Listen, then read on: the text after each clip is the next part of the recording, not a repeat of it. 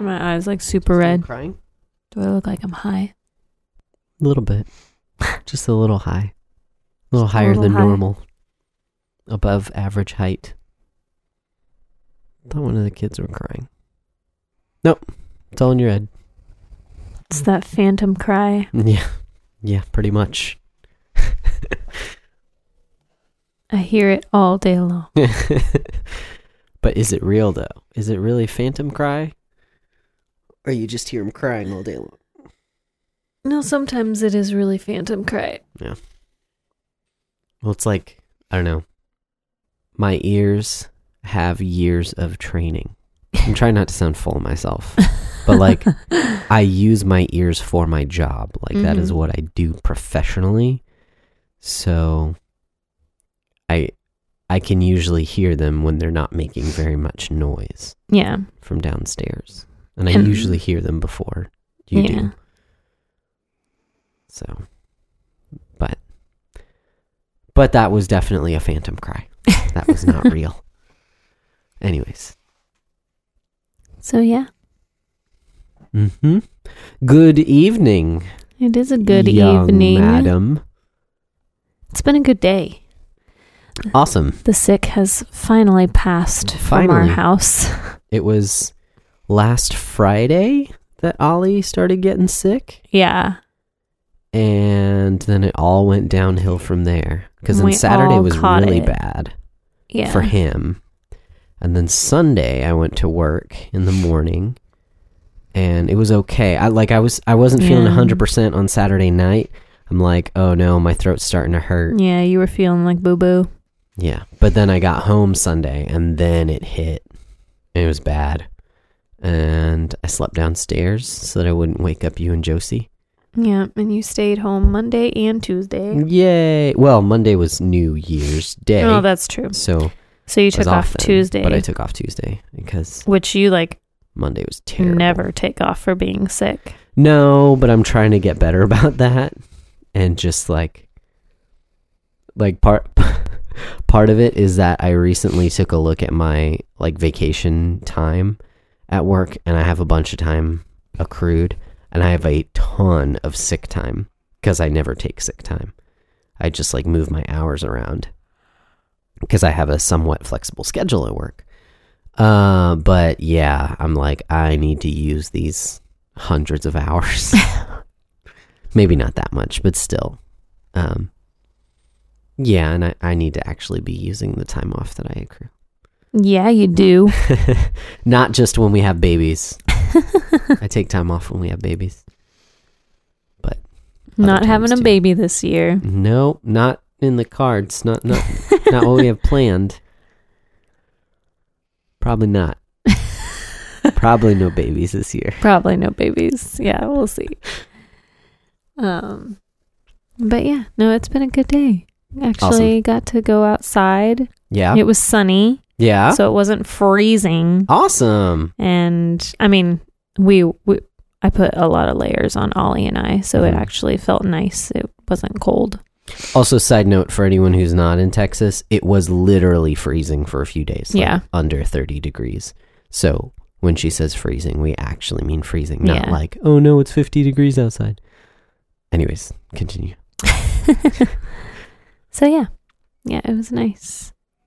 But now my eyes are, I don't know if like my eyes are burning because, I don't know, just allergies, or if it's like, or if I'm tired. It's probably both. Yeah, that could be it. So. Yeah, so the sickness kind of threw off our entire week. If the week off from work didn't throw off our timing, and the perpetual like Saturdays that we had kind of hold up at home, because it's been really cold, so we didn't really go out very much, and then everyone got sick, and so we didn't go out and do stuff. Yeah, well, it was cold and rainy. Yeah. Mm-hmm. Yeah, and yeah, so freezing and yeah. Wet. Not very fun to go outside. So I enjoyed myself just hanging out at home. That was pretty fun. Not having any responsibilities. I take that back. Not having as many responsibilities. Obviously. Still dad. still got things to do, but no, that was good. But especially because of the sickness, like I wasn't even sure if we were going to be able to record this week because I have sounded very manly for the past few days. No, I just mean like I've barely had a voice. Or no, I've had a voice, but it's just been really. Well, yeah, we both sounded really congested, Yes. which I'm sure we still both sound a little different. Yeah, you might hear some like breathing noise in this episode, Or simply sniffing. because our noses are not. 100% back to normal. Yeah. But They're we still feel much better. Like, what was it? Oh yeah, it was Tuesday because I did end up going into work for like 2 hours. But by Tuesday afternoon, I was feeling better. Like I was on the upswing. Monday was terrible. And man, after you're sick that day when you're better, you just feel like $1,000,000 because you're just like, I don't have to lay feel on the so couch. much better that you're gonna grill outside in the Yes. freezing weather. I did that, and it was pretty awesome. I just I just set if the you grill couldn't hear my eye roll there. on the back patio, and I started the fire, and then I was inside most of the time behind the glass sliding door and just kind of like watching it and sauteing some veggies on the stove. So, and It was delicious, and you're That's what I not was sick gonna say. again, so so it worked out. it was for the best. You were wrong. Anyways. Wrong. Yeah. Wrong. No, but anyways, I meant to say that, or all that to say is that I wasn't even sure if we were going to be able to do this, because I wasn't sure if we were going to be able to talk. Yeah. Although, and we haven't really like talked about talking pod- about things. exactly. So we didn't really have a subject, and I don't know. Like now is just the best time to record. So Mhm. I was just like, set up the mics. We'll just talk. Crazy. Even though we don't really have a subject. Crazy concept. Just talk to each other. That's kind of the point, isn't it? I mean, yeah, Maybe. but yeah. Is it? Yes, it is. That's the point. So what's been going on? What do you want to talk about? What's interesting? What's an interesting little tidbit in the life of Samantha? Well, so I have never done New Year's resolutions. Mm-hmm. I don't really like that word, resolutions. I don't know why, but I did set a lot of goals for myself this year Yeah. because it's good to set goals for yourself. I think we talked about that last time. But I'm actually taking our own advice. For once. Yeah. Sorry, that was really Okay. passive aggressive. I didn't mean that towards you. I meant that in general. Like, that was a joke. Sorry. Anyway. For both of us, not just for you. So I sat down and Hey. made a list on Monday for myself, just some goals to be more productive and yeah. Basically that was the gist of it, to be more productive. But Sweet. so I want to like memorize some scripture, and I won't go through the whole list, but just, stick to like a cleaning schedule and do my mommin thing better and my wifey thing better. So, but it's been really good. In hindsight, I probably shouldn't have made a list and try to stick to it while I was really sick. Yeah. That kind of that threw didn't make everything sense. off. Through all of... I mean, like, that definitely made all the neighborhood fireworks more annoying on on New Year's Eve. Because I was sick and Ollie was sick. And Yeah. it's like, this stinks. Because it's illegal. They shouldn't be doing it. But at the same time, I get it. You're having fun. You want to Yeah. celebrate. Like, It's just really annoying because we're all sick and we're all trying to rest. But thankfully, they didn't seem to last as long this no, year. not nearly as long Because as it in the was like past. 27 degrees Yeah, outside. yeah, that's part of it. That's part of it. Don't want to get frostbite. Not that you can get frostbite if it's cold, but It's Texas. We don't know what we're doing when it comes to cold. Everything else, though, yeah. That Anyway. Texas pride is strong. So yeah, just been trying to stick to that sort of. Yeah, I haven't stuck to it completely just because I've You're sick. Okay, for instance, been needing to get more rest. yeah, exactly. You put a time when you should wake up every morning so that you Right. can start doing stuff. No, you sleep through that alarm because you're not feeling well and Right. your body needs to sleep. Yeah, exactly. I mean, I did the same. Not that I resolved to sleep. Or like on to Tuesday, get up early, instead but- of, I don't know what I assigned myself for on Tuesday, but I went and took a nap with Josie instead because I needed the rest. That's But, cool. The resolutions can be guidelines, or not resolutions, but like, I don't know, what did you call them? Goals. Goals. There you go. They can be guidelines when you're sick, or you could just totally blow them off when you're sick. That's fine too, because you're sick, and Your body needs happens. the rest. just make sure you don't blow off your kids, because that's kind of a higher priority. Yeah. But no, today I was feeling much better, so I actually did the things on my list. Getting it done. But yeah, so there's that. One of my goals was to read, I think, what did I put down? Like 15 books this year, something like that. Dang. We'll see if I exceed that. That probably doesn't sound like very much to a lot of people, but I don't know, being a stay-at-home mom and all my other responsibilities that I have, that is just a realistic number for me. Yeah, I mean, I don't think that's a small number. Like, if you don't, I don't know, unless you're a reader, like, I think it's pretty ambitious. Okay. Well, we'll see. I mean, I'm liking it so far. Yeah. And Hoopla makes it so much easier. What up? Library is awesome. Yes, Hoopla. Audiobooks are awesome. Get that app. So yeah, I've been listening to Back that app up. oh my gosh. Anyways, I've been listening to a book by Gloria Furman called Treasuring Christ While Your Hands Are Full. I think that's what it's called. Okay. And oh my goodness, it's been amazing. So she also wrote Missional Motherhood, which I had listened to on Hoopla a while back. Which was also incredible. But yeah, I've been listening to it mostly while I'm like, I don't know, doing dishes or just, Being a mom. yeah, getting breakfast ready for the kids, like just doing stuff. Or your own breakfast Yeah. sometimes. Mm-hmm. I do eat. Yes, I do. I don't know why I said that. But it's been so 1 week since you encouraging. looked at me. It's been so encouraging, so convicting, and really inspiring.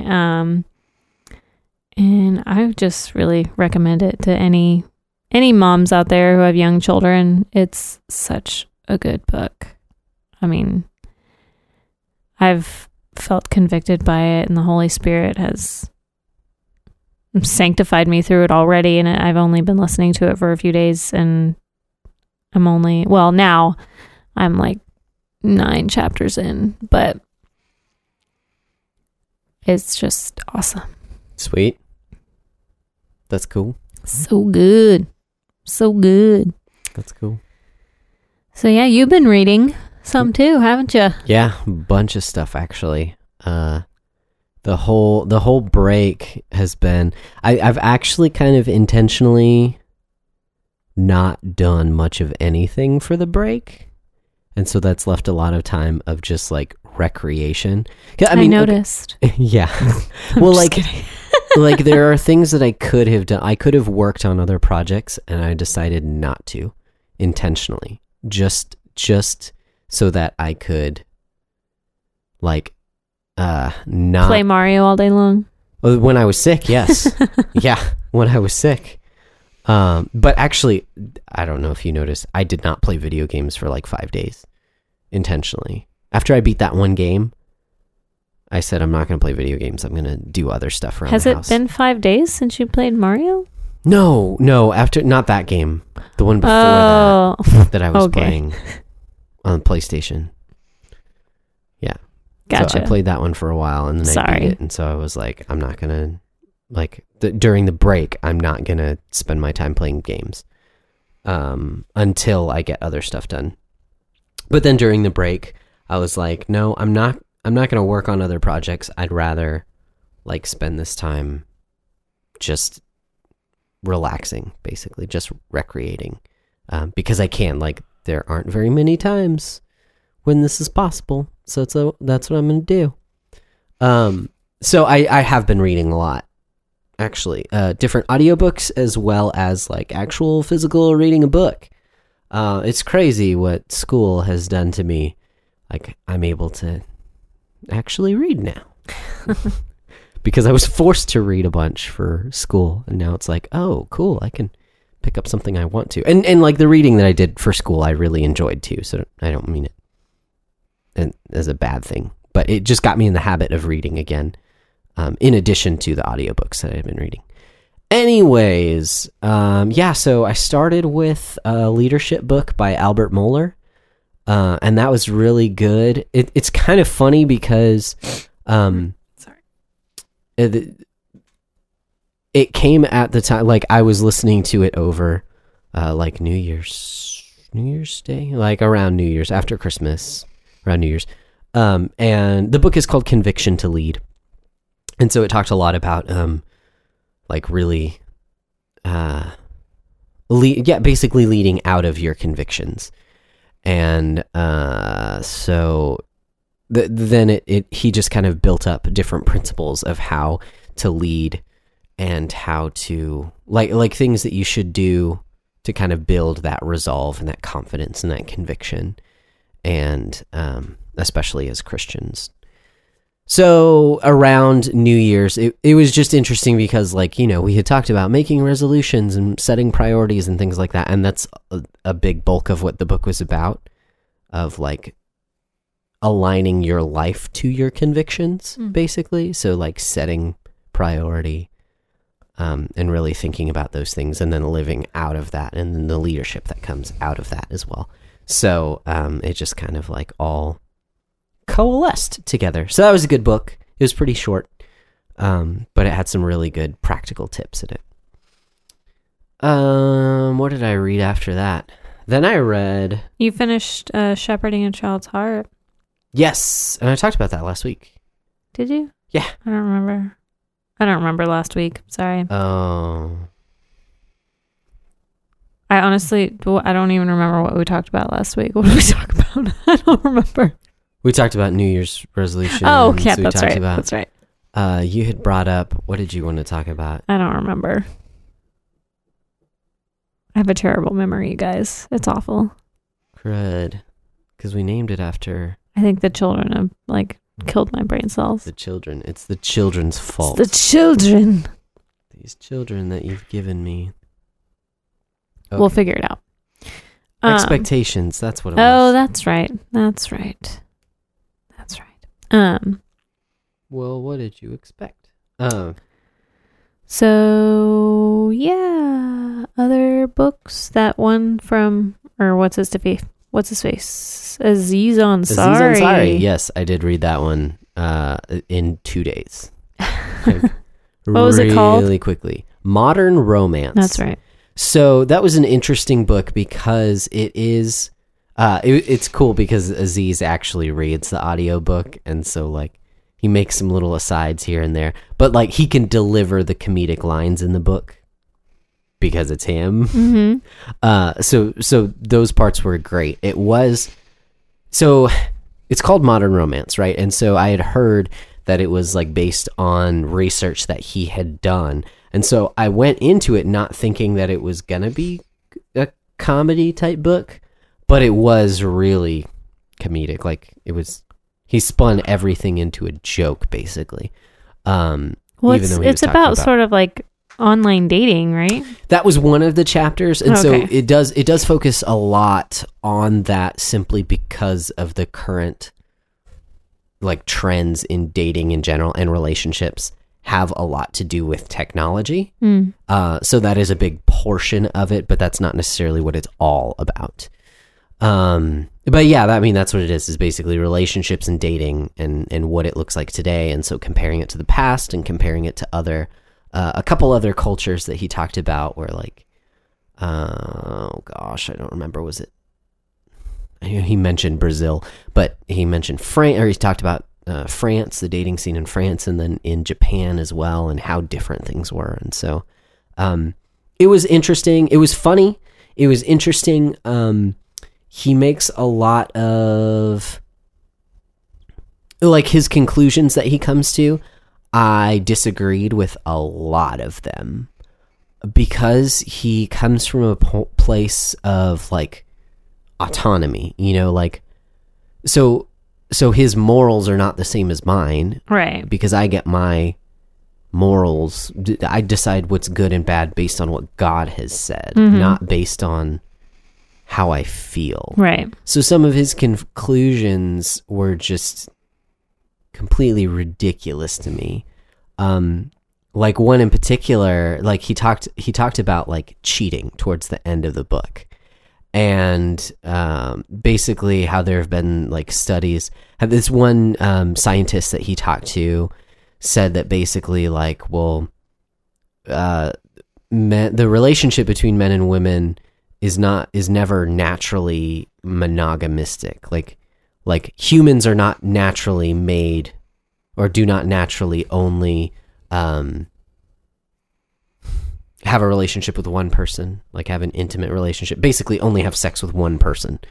And that like naturally your natural inclination is to have sex with multiple people. Ew. And so like to force them to be faithful to only one person for their entire life when both people change is unnatural.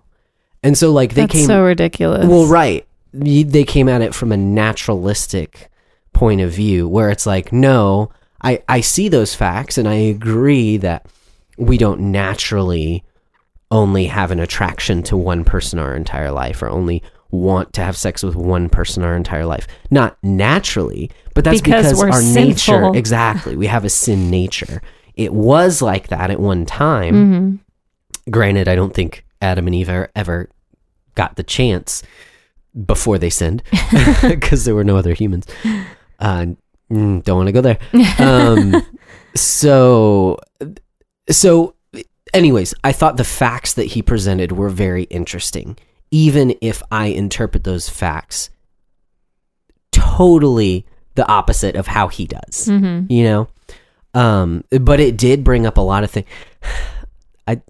This is going to sound really like full of myself, and I apologize to all of our single listeners, if there are any of you out there, I don't know. But I apologize in advance. I am so glad that I'm married and I don't have to put up with the ridiculousness that he describes in this book. Like, people are crazy. Tinder. Well, I mean, that's the tip of the iceberg. I just mean the way that, especially men talk to women. Obviously I'm not a woman, so that doesn't happen, but like online, the crap that happens. But just the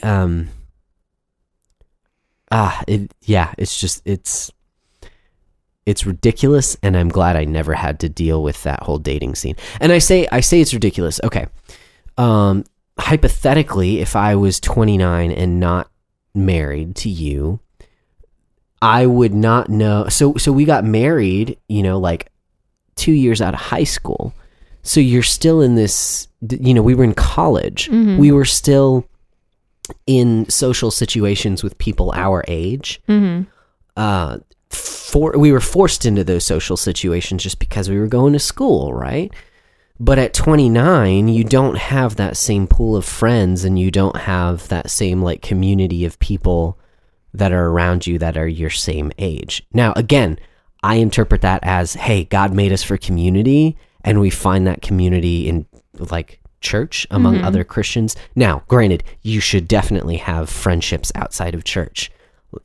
Definitely. But I think the church is there for community. Right. And so that's where you find that community, right? But if you don't have that, like, you're kind of just floating out, and the people you know less and less and less people your age, and so you get, for lack of a better term, desperate to find people your age, and so you start looking in sleazy places, and it's just like, it's terrible. I'm glad that I have not been put in that situation. I'm glad I got married young, you know? Yeah.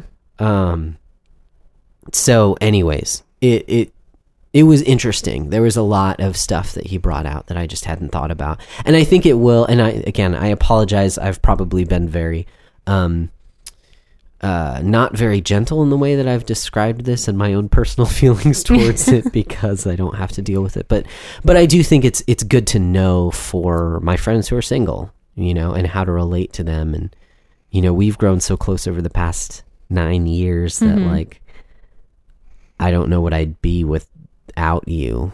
Right. I know that sounds so cheesy romantic, but like, no, like, I seriously don't know who I would be today. Right. I mean, we were 20 when we got married. Like, we were babies. Like, we've just grown so much with each other. Exactly.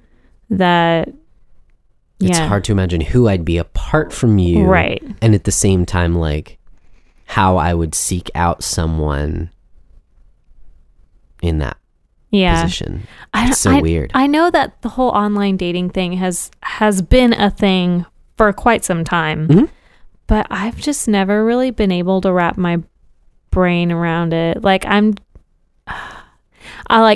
am just now starting to be okay with making friends on the internet who I haven't actually met. So thought of like trying to find someone on the internet who I would want to like pursue a romantic relationship with is just like kind of freaks me out. Like, I'm like, I don't know. Especially when it's not organic. Like, we met each other just as friends. Right. And so we were in high school. Yeah. We were in youth group. Yeah. And it just grew into a romantic relationship. Yeah. Whereas, like, I can only imagine a bunch of, again, I can't think of another way to say this, but a bunch of thirsty, like, 20-year-olds who are, like, intentionally on a certain website to find another 20-year-old who wants to be in a romantic relationship. You know, like, it seems like a recipe for disaster if you're not careful. Like, you have to be super selective. Yeah, and competitive. Yeah. It seems like. Right. Both at the same time. Yeah. And I mean, one of the things that he does talk about, I was actually surprised that he's not pessimistic about technology. Like, he's very optimistic about the way that technology connects people. And I totally get that. Like he talks about how, you know, 50 years ago, a lot of the people that he talked to that got married 50, 60 years ago, basically got married to someone who lived very close to them. You know, he was one out of like 6 guys that she knew, and they just decided to get married. You know, like you basically don't have very many options, and so you just go with what you have, kind of a thing. And so you have 2 people who may, I was going to say are not compatible, but that I don't like that terminology, who have a lot of differences between them, but they just got married because, like, it was the closest out of all the friends that they had, you know. And so being able to find someone who is more like you or has similar interests as you. I don't think you should marry someone just like you, because that's narcissistic. But to find someone who has similar interests didn't the same happen convictions. as much. That too. But that didn't happen as much 50, 60 years ago as it happens today, because you can't filter, because you don't have as wide of a pool. So he was very optimistic about technology in general. However, he also brings out basically how, for lack of a better term, people are fake online. Oh, yeah. You know? So, like, you ought to actually physically go out and meet the person as soon as possible to get an understanding of who the person is. Because if you're just going by, say, Tinder, just their profile picture, like, yes, we are all initially superficial. Like, even in real life, if you go to a bar, you're going to talk to the person you're attracted to. Well, yeah, because right? you want to make the best first impression you can. Yeah, exactly. So not to say that attractiveness or seeing someone at first glance is definitely, that is what you go off at first, but like if that's all you have, then you're going nowhere fast. You know, Right. That's a recipe for disaster. Well, So you meet the person in person to actually find out who the person is instead of just their profile of who they think they are. Well, it's interesting, just in general, like not even just with dating, but just in general, how like technology has shaped how we talk to each other Mm-hmm. and how our relationships are formed. Because it's also like, I mean, we're a part of like a million different reformed groups on Facebook. Like it's really easy to find like-minded people on the internet. Yeah. And to develop friendships and close friendships right off the bat because you have so many of the same convictions and beliefs. So it's really hard to create that community on the internet.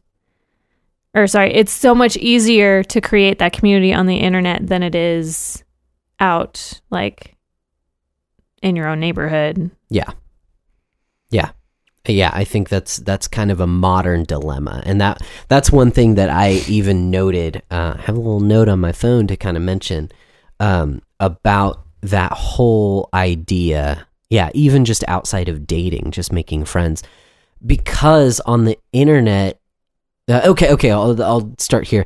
In the book, he talked about how a lot of modern like teenagers that he talked to will claim that they have social anxiety and that it's very hard for them to talk to people in real life, but they can text all day. Mm-hmm. You know, they can get on Facebook Messenger or WhatsApp or Snapchat or whatever. Because you're detached. All day. Right. But actually talking like eye-to-eye contact is not common for teenagers. That's so weird. Yeah, in face groups, in focus groups that he set up, he would have kids, like teenagers, come in with their parents, and naturally the room separates. So one side of the room are parents, and one side of the room are teenagers. Just like naturally, that's what happens. And he said the parents, by the time, like he intentionally had them wait out in the waiting room, you know, like 10, 15 minutes, whatever. The parents would eventually like all be talking with each other and just chatting about, you know, making small talk, while every single one of the teenagers just had their phone out and were staring at their phone. And that's really interesting. Things like that I found were the most interesting thing about this book, of how technology has affected us and how like because of the connections that we can make through a phone, through, you know, texting, through Facebook, whatever, it can have adverse effects on the relationships that we have in real life. And that's the danger. Now, the upside to that is that you can, you know, keep up with people online, that you can actually cultivate those relationships online in addition to face-to-face contact. But if you swing too far to one end, right? You know, one of the things about talking to someone on the internet or through text message is that you have time to stop and think about what you're going to say. You don't blurt out the first thing that comes to your mind. Most of the time you don't. It's not like being in a real life situation. Also, one thing that you mentioned is that you can say something to someone without having to look them in the face. So, you know, this book's about dating. He talked a lot about how it's, actually pretty common for teenagers to like hook up sorry, I use that term, I just mean become boyfriend and girlfriend. I know, like reading this book, I understand that means having sex. That's not what I meant. Because you can't do that over phone. Start boyfriend girlfriend relationship and to break up over text message is not uncommon, and it's not looked down upon among teenagers nowadays, which is crazy to me because I'm just like, that actually kind of makes sense, because I would think that the relationship itself isn't really a commitment. So to end it over a text message wouldn't be that big of a deal. No, that's not the angle that they were coming from in the book. In the book, the angle was the relationship that teenagers are like being more real with each other over text message, and they feel more comfortable sharing their thoughts and emotions and like the deeper parts about themselves over a text message, because they don't have to look someone in the face. That type of, for lack of a better word, intimacy through texting, because you can share that stuff over texting, then sharing like heartbreaking things over texting just comes naturally. Does that make sense? It's only to the older generations like us that sounds disrespectful. Inconsiderate, yeah. Yeah. Disrespectful, yeah. Did I not say that right? I don't know. But yeah, disrespectful and rude, and just like, say it to my face, you jerk. Like, you don't have the guts to like just tell me that you don't want to be with me, you know? So that was really interesting to me, the way that teenagers communicate. And I get it. Like, I get that tendency. I'm much more comfortable texting someone than I am talking over the phone or talking face to face, unless you're a close friend. So I understand that idea, and I understand like that is one of the upsides of being able to think through what you're going to say, being able to think through a comment on Facebook and rewrite it a few times before you actually hit send. You know, that's a good thing about that. Unfortunately, if that's all you ever do for social interaction, then when you're put in a position where you have to make a decision, to actually talk to someone, to actually look at someone in the eyes and communicate, you can't do it. Right. Because you don't know how to function like that. And it was just really interesting because it reminded me, and I mentioned this to you last night, I was thinking about it, just this idea of like communication, of disembodied communication.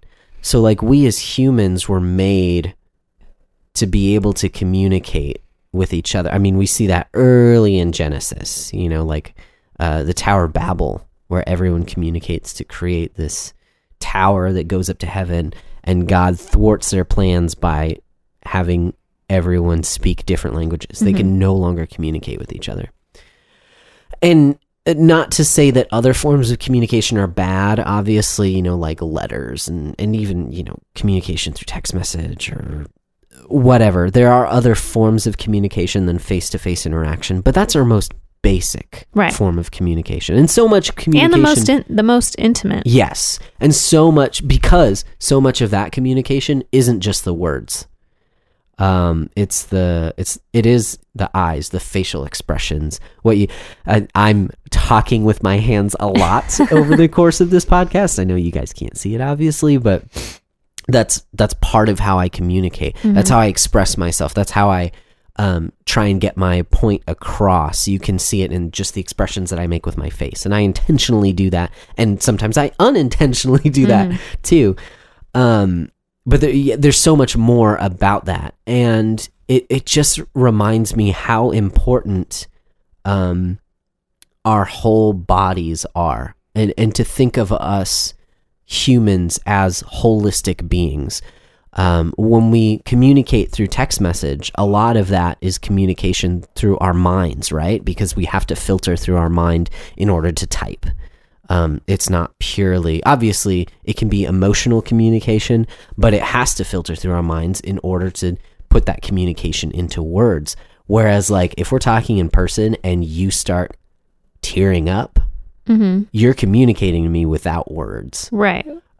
because your body naturally reacts to your emotions and your thoughts. Yeah. Well, and things can be misunderstood so easily through a text message because you're not listening to the person's voice. You're not able to see the look on their face to really know what they're trying to convey. Yeah.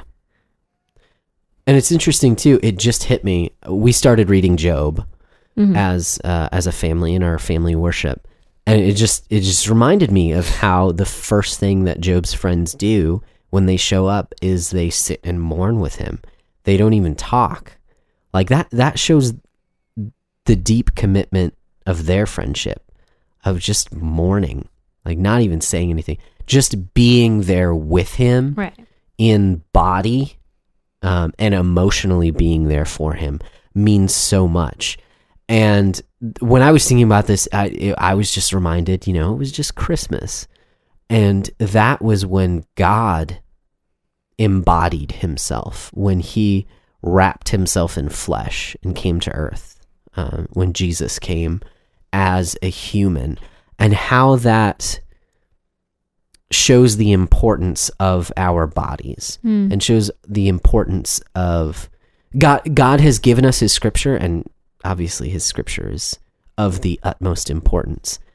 But even more so than that, Jesus came as a human. He didn't just give us his words. Right.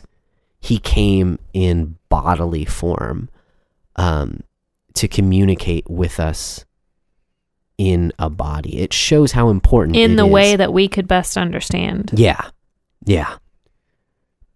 So just thinking about these things and how important it is to view humans in a holistic way. I find it easier just to text someone and see how they're doing, but it's good to talk. It's good to visit. Right. Well, it's funny. I wonder if I wonder if people these days would even appreciate someone like coming and like sitting with them, or if it would just be awkward because that's not the interaction that they're used to. Yes. I don't know. I'd push back. I'd say innately it shows that you care. Oh, definitely. And it communicates.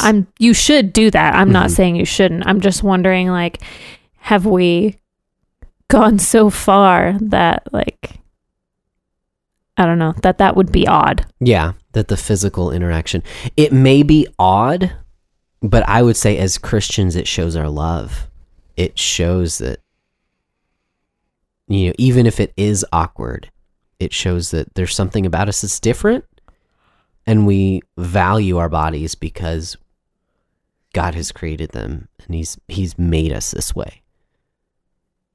So, anyways, I found that really interesting in this like comedic book about relationships, and things like that are what I pull out from all kinds of books. I know I've said it before, but I just encourage you to even the stuff that you can read that you do agree with is fantastic. Don't get me wrong. You ought to read a lot about what you agree with so you can learn why you believe what you believe. Yeah.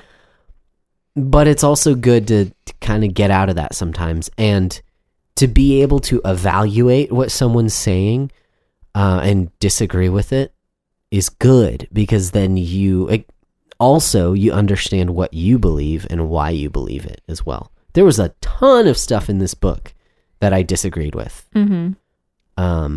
because I just come from a completely different worldview, because God is, I am under God. Right. God is my authority. Right. And so he tells me what is right and wrong. But when it's purely based on feelings and what you want, if you're an autonomous being with no one above you and no one below you, then you can make whatever decisions you want. And your morality is whatever you say it is. Yeah. So I enjoyed reading it. It wasn't, yeah, I disagreed with a lot of it, but I enjoyed it. It was funny. Sorry, I'm probably going to talk like him now. Yeah, exactly. The language Haverford. warning, there was a bunch of language. Oh, well, It's not yeah, constant, it's him. but it's in there. There was a lot of vulgar stuff too. I mean, you're talking about dating and relationships. It's just a given. There's a lot of talk about he kind of sex. is in his stand-up anyway, so. I wouldn't say it was over the top though. It wasn't as bad as you'd think. There were just parts where it's just like, oh, that's gross. You know. So yeah, it was funny. Interesting. A lot to think about. Think about the world that we live in and Right. the implications of that in relationships in general, not even necessarily dating. But also to kind of take a peek into that world. I know I've got single friends that, gosh, I mean, it's just got to be really hard. And I can think of one in particular that we've gone out for drinks and I've talked with him about it, you know, and he's told me how difficult it is to find someone legitimate and not just looking for a good time, you know. So anyways, that's my rant. I'm gonna end it there. That's your happy rant. Heyo. Dun dun dun. So yeah. Yeah. Have you indulged in anything else beside that Gloria Furman book that you found interesting, worth talking about? I mean, Before I go on a second happy rant. sorry, happy on. I'm so tired. Okay. What else have I been reading? Well, I've been studying Romans, and that's been really awesome. Just using that R.C. Sproul commentary and just going section by section slowly. Mm-hmm. It's been really awesome. I'm in the second chapter now. Nice. How long has it been? 2-3 weeks? 2 weeks, I think. 2 weeks. Cool. But that I haven't been reading it every day, so Okay. that's partially why it took that long. Gotcha. But yeah, sorry, I'm trying to gather my thoughts right now, and all I can think of is that I really just want to close my eyes. No. Don't do it. I'm so tired. So like the first 2 chapters in Romans, Paul's just sort of like laying out how awful everyone is, basically. Like how sinful we are and how we just repress who God is. And you know, he in at the beginning of chapter 2, like he's specifically calling out the Jews for being hypocrites against the Gentiles, because they have the law and the Gentiles don't. Mm-hmm. And the Gentiles are like basically living out the law through their own conscience. And you know, the Jews are condemning the Gentiles yet sinning as well. Mm-hmm. Yeah. So one thing that RC just sort of touched on was just sort of explaining how like this is how we have to like bring the gospel to people, is we have to tell them about their sin first and what that leads to. Okay. Before we can tell them the good news, because otherwise, like, what are they being saved from? Mm-hmm. You know. So that's been on the forefront of my mind too. And then also I listened to Doctrine and Devotion today, and they had Steve McCoy on there he was talking about fatherhood, but something that he mentioned was that like you have to tell your children that they're broken. You have to explain to them, why they disobey, why they sin. It's because their hearts are wicked. Like you can't give someone the gospel without the law. Mm-hmm. Yeah. So. Yeah. Yeah. And I even quoted that and posted it on Facebook today. Hey-o. Did you get any dislikes? No, that doesn't happen. No, that doesn't happen. Facebook is all positive. Oy, not true. Yeah, and especially it's funny, the parallel with raising children is apt because they have to understand that they're a sinner. Just like, the non-believer has to agree that they're a sinner. They have to understand that what they do is wrong. Yeah. Which they know that what they're doing is wrong. Right. But they repress God so much that they've justified it in their own heads. Yeah. Yeah. I'm putting myself in that category as well because I'm very good at justifying my sin. Yeah. Yeah, we are. That's how it goes. Dang.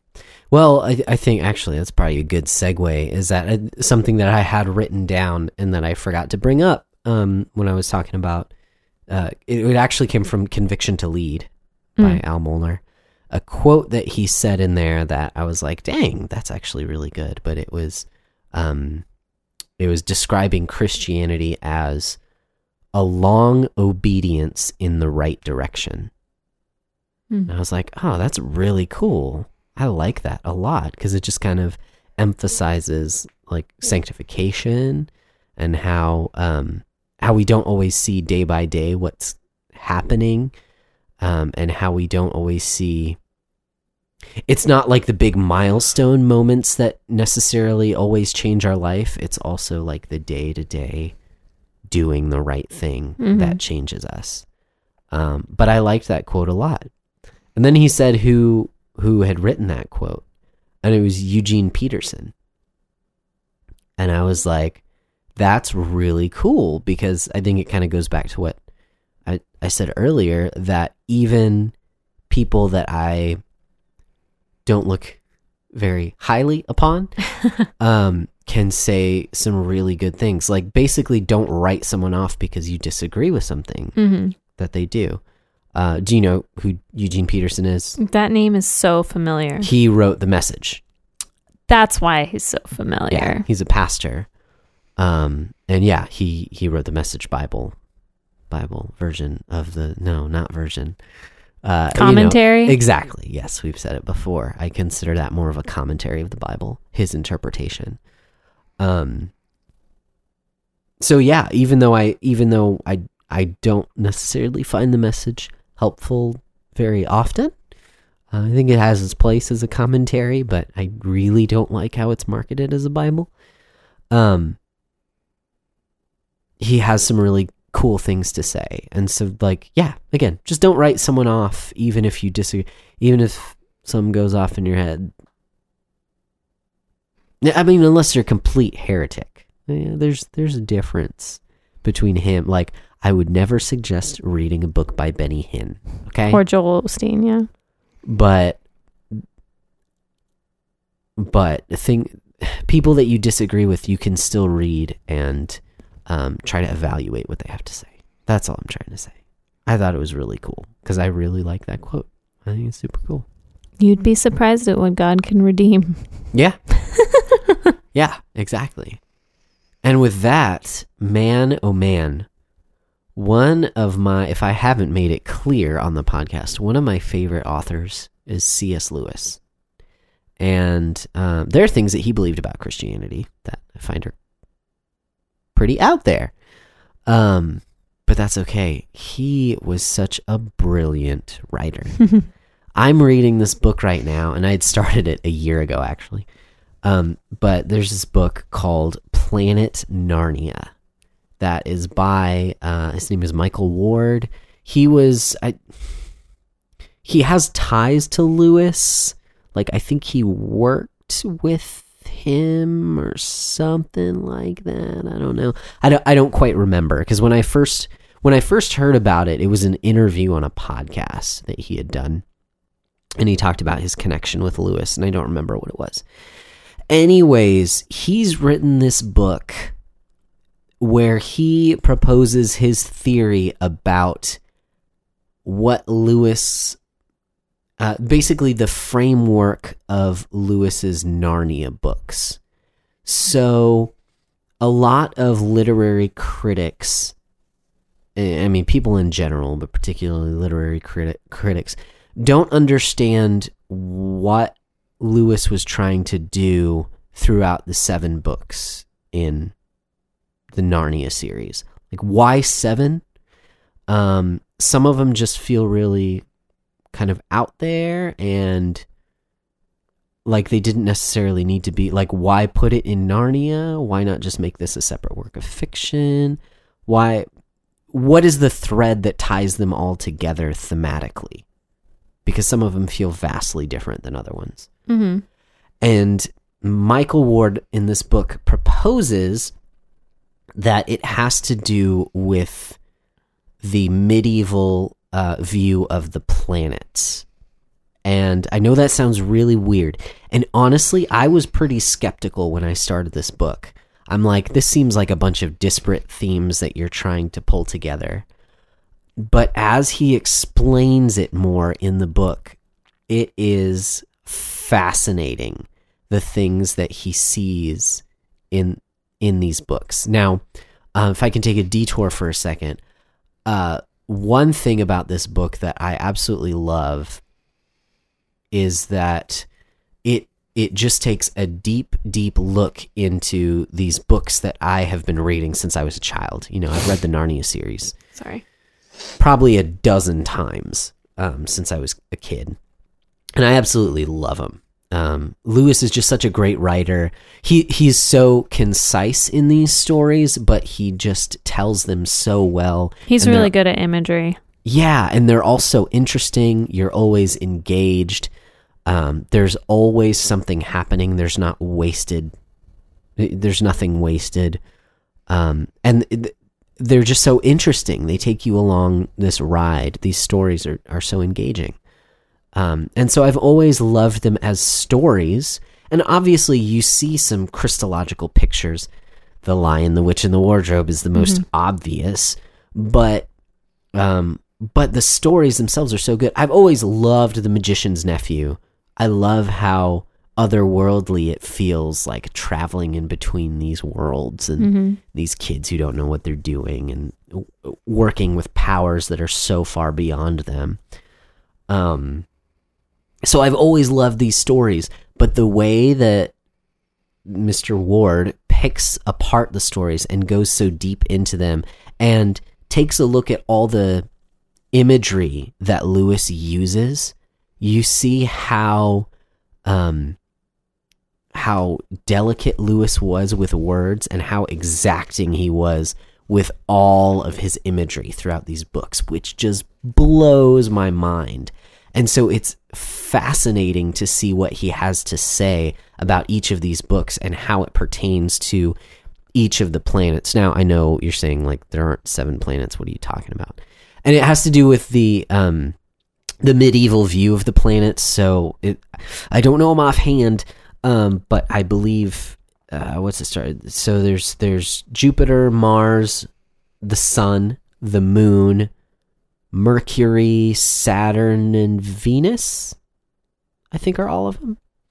Something like that. So it has to do with and something that Lewis was really interested in were myths. He loved the stories of ancient myths. So like he was really into like Viking lore to Greek mythology. So it's a combination of all these different things, of poetry and the way that these images were used, the different Greek gods, you know, that were named after the planets, and so the planetary figures, the things that are associated with these certain planets that he imbued into his stories. Michael Ward brings out that they were always there. Every time Lewis mentions a specific planet in some poetry he's written, or the space trilogy that he wrote, or Narnia, they always have these certain themes running through them. And so you take a look at each one of the books of the Narnia series, and you see that the primary themes of each planet is in each book separately, which is just amazing. So my mind is being blown as I'm reading it, and I'm absolutely loving it. And again, I started off kind of skeptical, like, I don't know, this is real. He's just kind of fitting this in here. But as I've read more, I'm just like, oh my goodness, this is amazing. And it shows the just the attention to detail that Lewis had when he was putting these stories together. It's pretty amazing. So I highly recommend it. But Cool. yeah, it's really cool. Also, man, oh man, I have never really gotten into poetry very much, but the poetry that he pulls out in this book, whether it's from a medieval writer or whether it's from Lewis himself, is beautiful. And it makes me think that I need to read more poetry. And if you will allow me to, there's a little section in here that just really like hit me because of the way the words flow and the emotion that's communicated through these words. Okay, let me find it. This is just the beginning of a poem that Lewis had written. Because of the theme that's primarily in these first two stanzas. So I'm going to read it real quick. Sorry. Walking today by a cottage, I shed tears when I remembered how once I had walked there with my friends who are mortal and dead. Years. Little had healed the wound that was laid bare. Out, little spear that stabs, I, fool, believed I had outgrown the local, unique sting. I had transmuted wholly, I was deceived, into love universal, the loved thing. I see why that would hit you. Yeah. It's just so beautifully written. Just the flow and it kind of explains like the roller coaster of mourning. Yeah. And not even necessarily mourning, but the distance from grief over the years that occurs, and how... Well, right, like it sort of comes and goes. Yeah. Yeah. Exactly. And when it hits you, kind of thought, oh, I didn't think I was still grieving over that. Mm-hmm. I didn't think there was still that bit of mourning. I thought I had gone through that. But then that last line, I'm going to pull it out again because I love it. Into love universal. How I had transmuted wholly, yet I was deceived. Into love universal, the loved thing. How like the person, this talks about someone his friend who died. He had turned it into the love that he shared for that person. He had turned to love in his life, in his outlook of life. And just how beautifully that was written in there as well. Yeah, it just makes me want to read poetry. That sounds kind of effeminate. I don't care. It's not effeminate. Most of the writers of poetry were men. Yeah. Yeah. But now, I guess it's just not common nowadays. But it's something that I want to. And there was something else I was reading, I don't remember, that had mentioned, specifically for the pastor, the importance of reading and the importance of reading poetry in particular, that just emphasized that if your medium for communicating the greatest story ever told is words, how you ought to be a wordsmith, how you ought to use words as best as you can. Mm-hmm. And so you ought to dig deeply into the well of the written word, and especially poetry. You get the emotion, you get the tempo of words, you get the feel of certain words and how they flow together. And so it's a big, the importance of reading poetry for the pastor was really emphasized. And I think it was John Piper who they were talking about who had said that, which he makes writes sense poetry, because he yeah. is a poet. Mm-hmm. Yeah, because he's written some amazing poetry as well. We have a book of his poetry that he wrote. Do we? About the book of Job, yeah. Okay, yeah, about Job. Mm-hmm. Yeah, we do have that one. That's right. But yeah, and then he wrote the one that a bunch of different pastors read and recorded called The Calvinist. Yes, so that, I think that's a good segue into recommendations. Oh, okay. Because I would highly recommend that. Man, that got me choked up. Yeah. When I was watching, I'm like, the stupid video.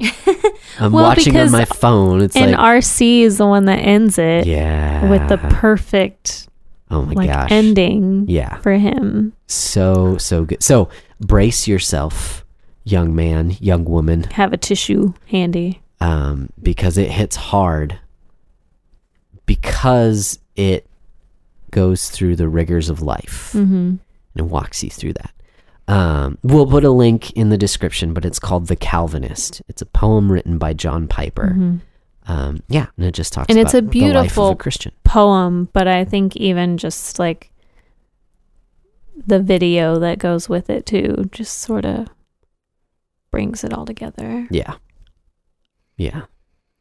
Good stuff. And we've got other recommendations that we've talked about already that I'll put in the description. But do you have any other recommendations? Oh, Planet Earth 2 is on Netflix. Planet Earth 2. Yeah, Ollie and I were watching There's a it second today. Planet Earth? There is a second Planet Where Earth. is it? Aliens. No, well, when they filmed the first one, that was 10 years ago. And so they're doing it all over again with all the new technology that they have. Oh, dang. So it's absolutely gorgeous. But Ollie loved it. He was like, Oh, really? What's that? A bug. What's that? Like, he was so That's fascinated awesome. with it all. It was really awesome. And I love stuff like that. So, yeah. Watch Sweet. Planet Earth 2. Planet Earth 2. Hopefully they do Electric Boogaloo. a second Blue Earth, because that would be amazing. Blue Earth 2. Son of Blue Earth. I'm tired. Good night. All right. Good night, guys. If you want to reach out, you can reach out. Twitter, Gmail, all that fun stuff. Yeah. I don't know what else to say. It's been fun. Going off script and just talking. Happy New Year. Yeah. Happy New Year. Go talk to someone in person. What? Talk to your spouse face to face. Face to face. In Get bed. up in there. Brown chicken Close. burger. Face to face where you can smell their breath. Have fun. All right. Good night, guys.